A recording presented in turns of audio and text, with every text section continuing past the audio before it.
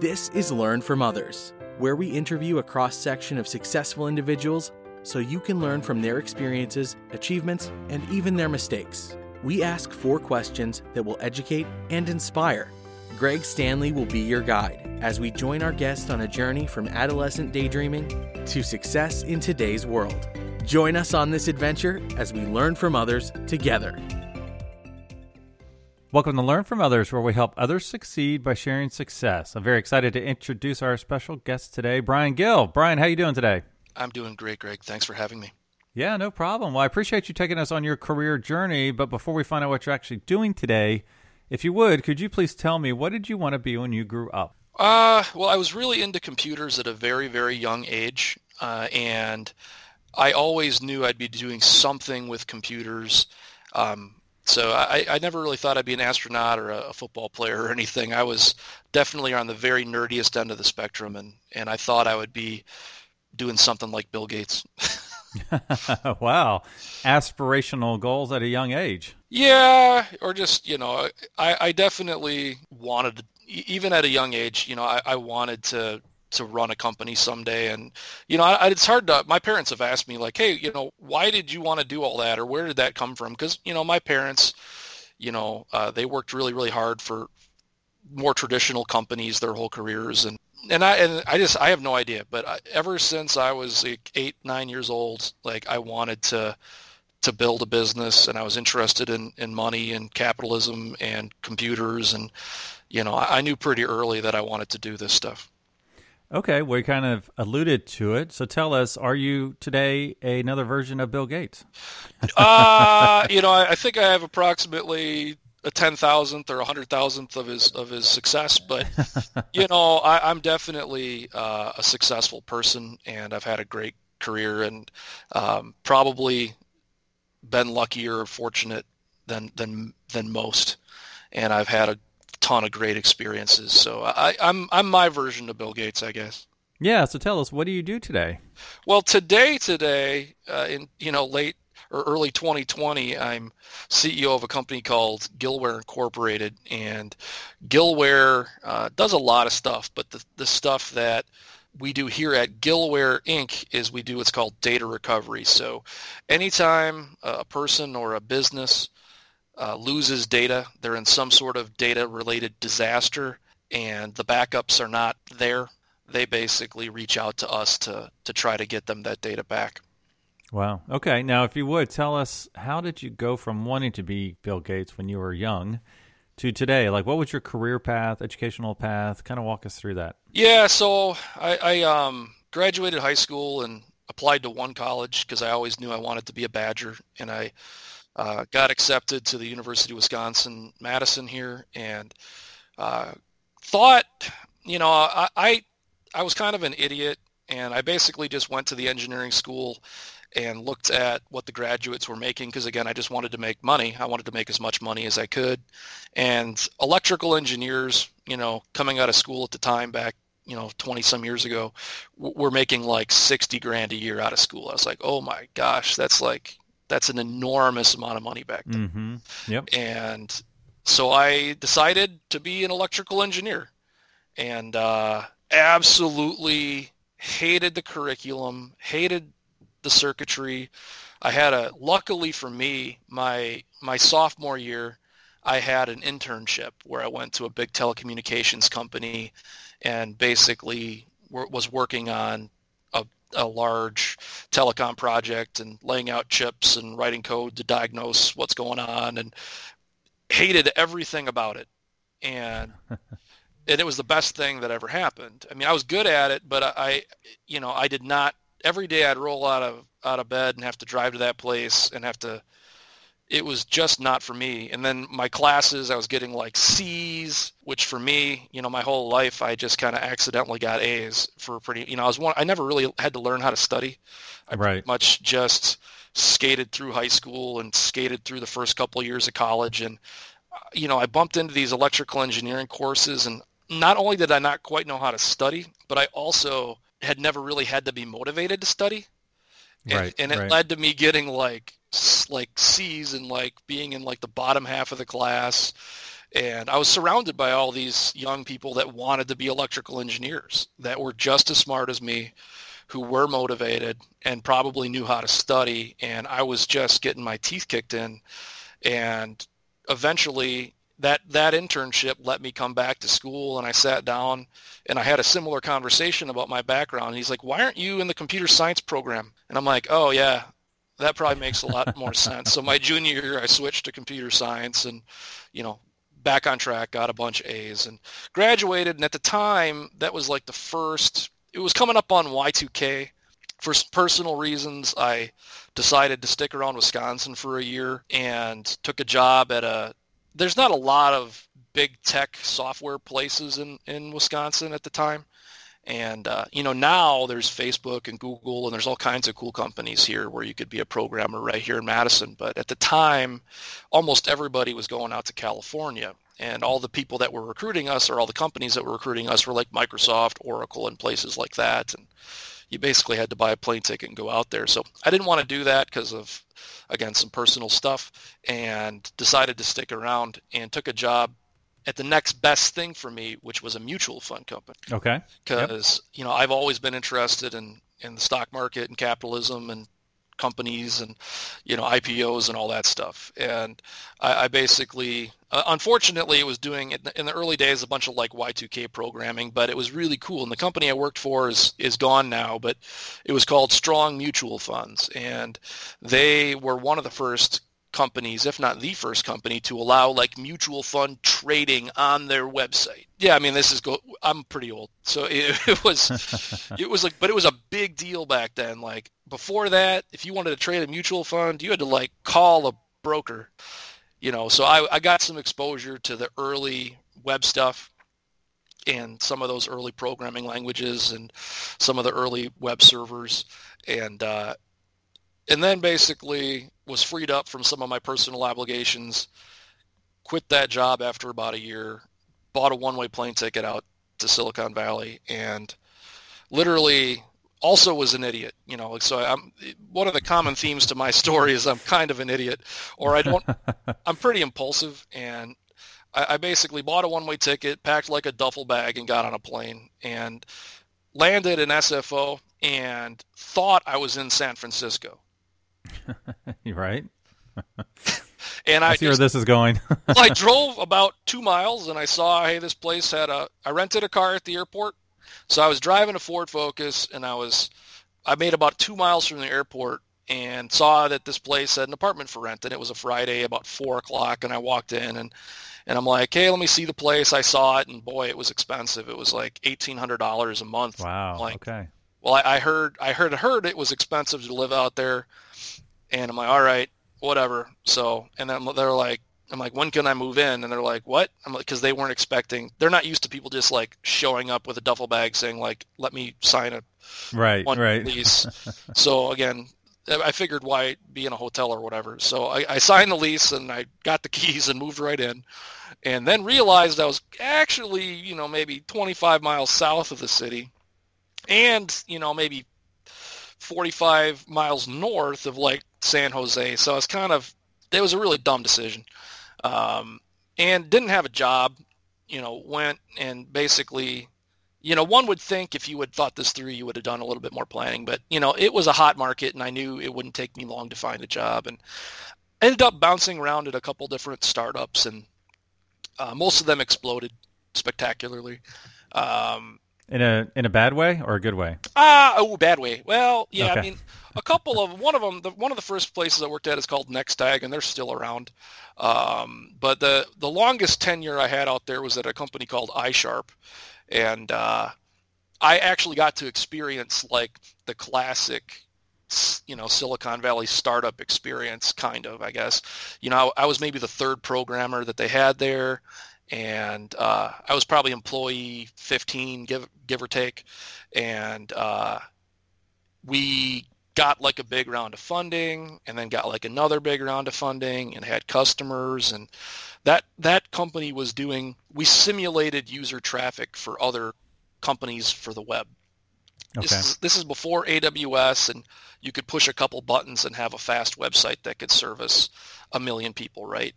This was in the era where people were making websites and then they were spending $250,000 on a Super Bowl ad, and then those websites would crash because nobody had figured out all this scalable stuff, and there's none of this out-of-the-box product stuff to make a website scalable. So when companies were getting ready for a big push, we wrote a bunch of code that let us legitimately simulate those users. So click that link there, wait 5 or 6 seconds, maybe add some stuff to a shopping cart, maybe add a credit card number, all the stuff that users would do at the same like ratios that normal people would do it. So, if they would tell us like 7% of the people that come to this page convert into customers, that's what our users would do. Right. And we would simulate them from all over the world and show them like, you're really slow here, really fast here, big challenge. Right. So it was a cool company. We had customers, had revenue, got a bunch of funds raised. Fast forward about 20 months, and we had about 170 employees. Wow. Okay. Yeah, so we went through some dramatic growth. And then the NASDAQ crashed about 2,000 or 3,000 points. And turns out venture capitalists, they can kind of take these backsies on you. Right. So they funded and then they withdrew some funding at that time? They basically agreed to give us, and I don't remember the number, but it was like $30 million or something. But it was in tranches, right? It was $30 million, but we'll give you like $1.5 million every month or something like that for 18 months. And about 3 or 4 months into that deal, the NASDAQ did what it did, and they basically had the right to say, oh, just kidding, and turn off the spigot. And they obviously wouldn't invest in all the stock that they would have invested in. Right. But it didn't really matter because once they pulled their funding, it was worth, zero. So right. So yeah, we basically it was all guns blazing, and then the stock market had a little hiccup, and then our CEO got everyone together and said we're done. And I was like, what? What do you mean we're done? There's no scaling back. There was no, hey, we're going to cut half the staff. There was, it was like, hey, we lost our funding and we're done. Right. Yeah, and if I could, let me just kind of recap a little bit because it's quite an interesting career path so far. So you wanted to be big in the computer world at some point, like at Bill Gates when you were young. You went to college, took your first little detour to become an electrical engineer, quickly realized you did not care for that, correct? Correct. And then it sounded like an internship was really valuable for you. So I always tell folks an internship is great because it can either tell you're going down the wrong path or you're going down the right path. It's a win-win, Right. I had another internship after that was in the computer science world, in computer programming. I absolutely loved it. And when I went back to school for the last couple semesters after that one, that's when I was like, this is it. Ultra motivation, 4.0s across the board. I was like peak academia at that, after that. And it was that real world experience that gave me that drive. Now, at what point were you like off on your own as a computer scientist or starting your own business? Yeah, so when the whole thing exploded, I hung around for about a year, and it turned out that most of the people that I respected who had played this game before told me, hey, it's going to be like 6 or 7 years before it gets back to what it was, and there's going to be startups and funding, and it's going to be a mess. And I didn't move out to California to work at a bank, which is I was working at like a big investment bank as a programmer or software architect type guy. And I'm like, I was making a good living and I was employed, but it wasn't why I moved out there. Right.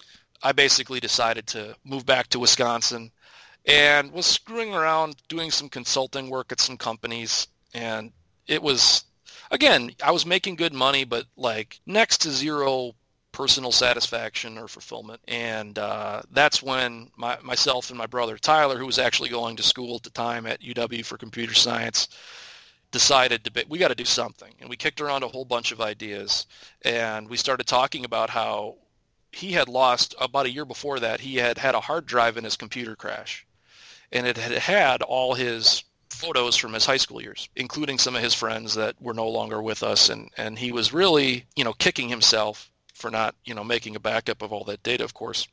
Right.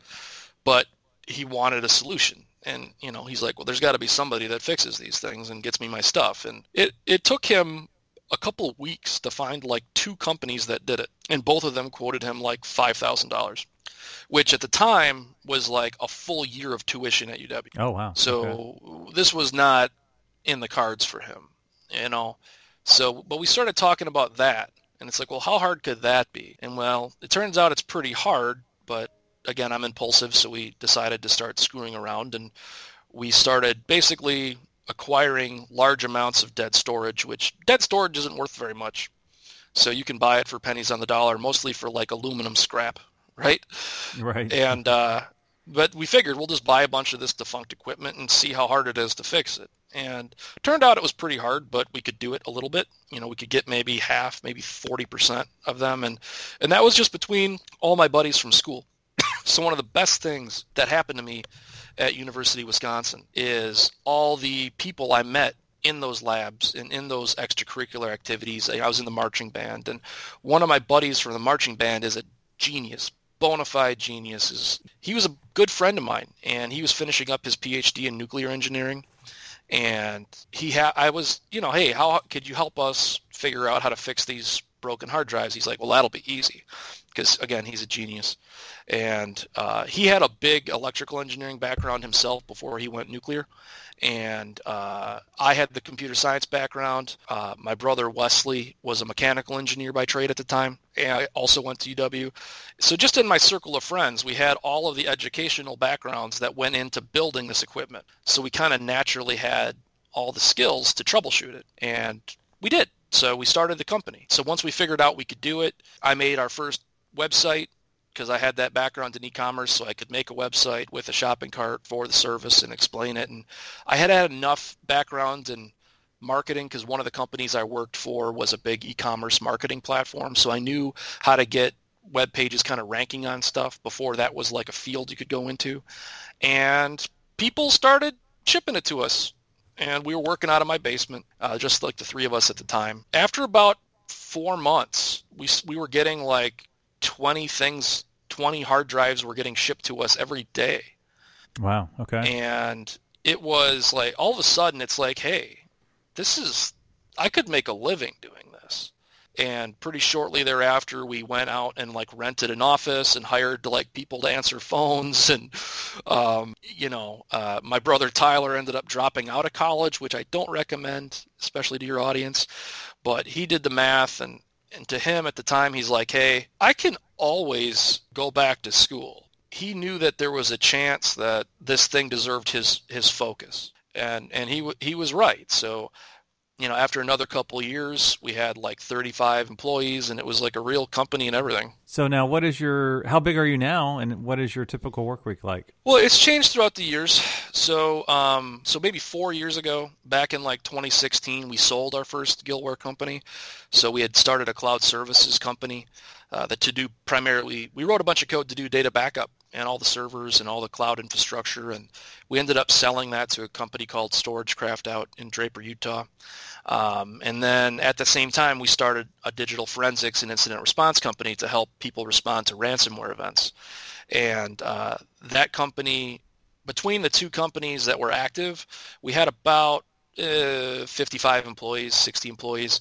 But that digital forensics company just rebranded to a company called Tetra Defense. We took a Series A venture capital round, and basically about 30 of my best friends just all got a new office and moved out. And I'm really, it's like the little baby left the nest, and that is always really, really hard.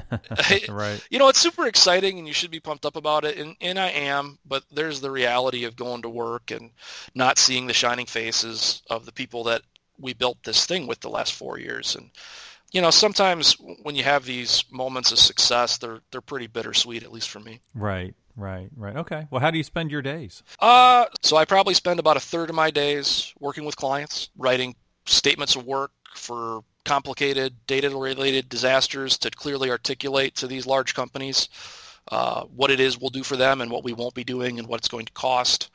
So I spend about a third of my day on conference calls and doing paperwork. I spend about a quarter of my day doing stand-ups with our digital marketing group and talking with our website people and talking with our Facebook ads group and still, because I really enjoy the e-commerce stuff myself. Maybe 10 or 15% of my time with a little bit of oversight on our engineering group, making sure they didn't forget how to fix storage equipment and all those types of things. Right. And then 25-ish% of my time just doing kind of the boring businessy stuff with payrolls and accountants and all the, taxes and, just all the financial planning that you need to do or you're going to hit a iceberg at some point. All the really, again, it's not the fun part of business for me, but you have to pay attention to all that. You can't overextend the business or make big mistakes. Turns out if you miss a payroll, people get real mad at you. So I definitely never want to do that to anybody.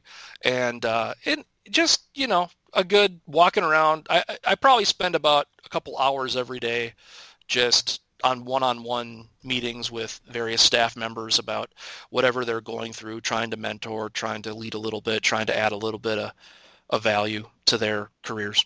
Okay, that sounds good. As a reminder, you can check out all previous episodes at learnfromothers.org. And if you're an educator or student, you can search for Podcast by Career Cluster. So, Brian, we learned what you wanted to be when you grew up, which was Bill Gates, and what you're doing today, which is a version of Bill Gates.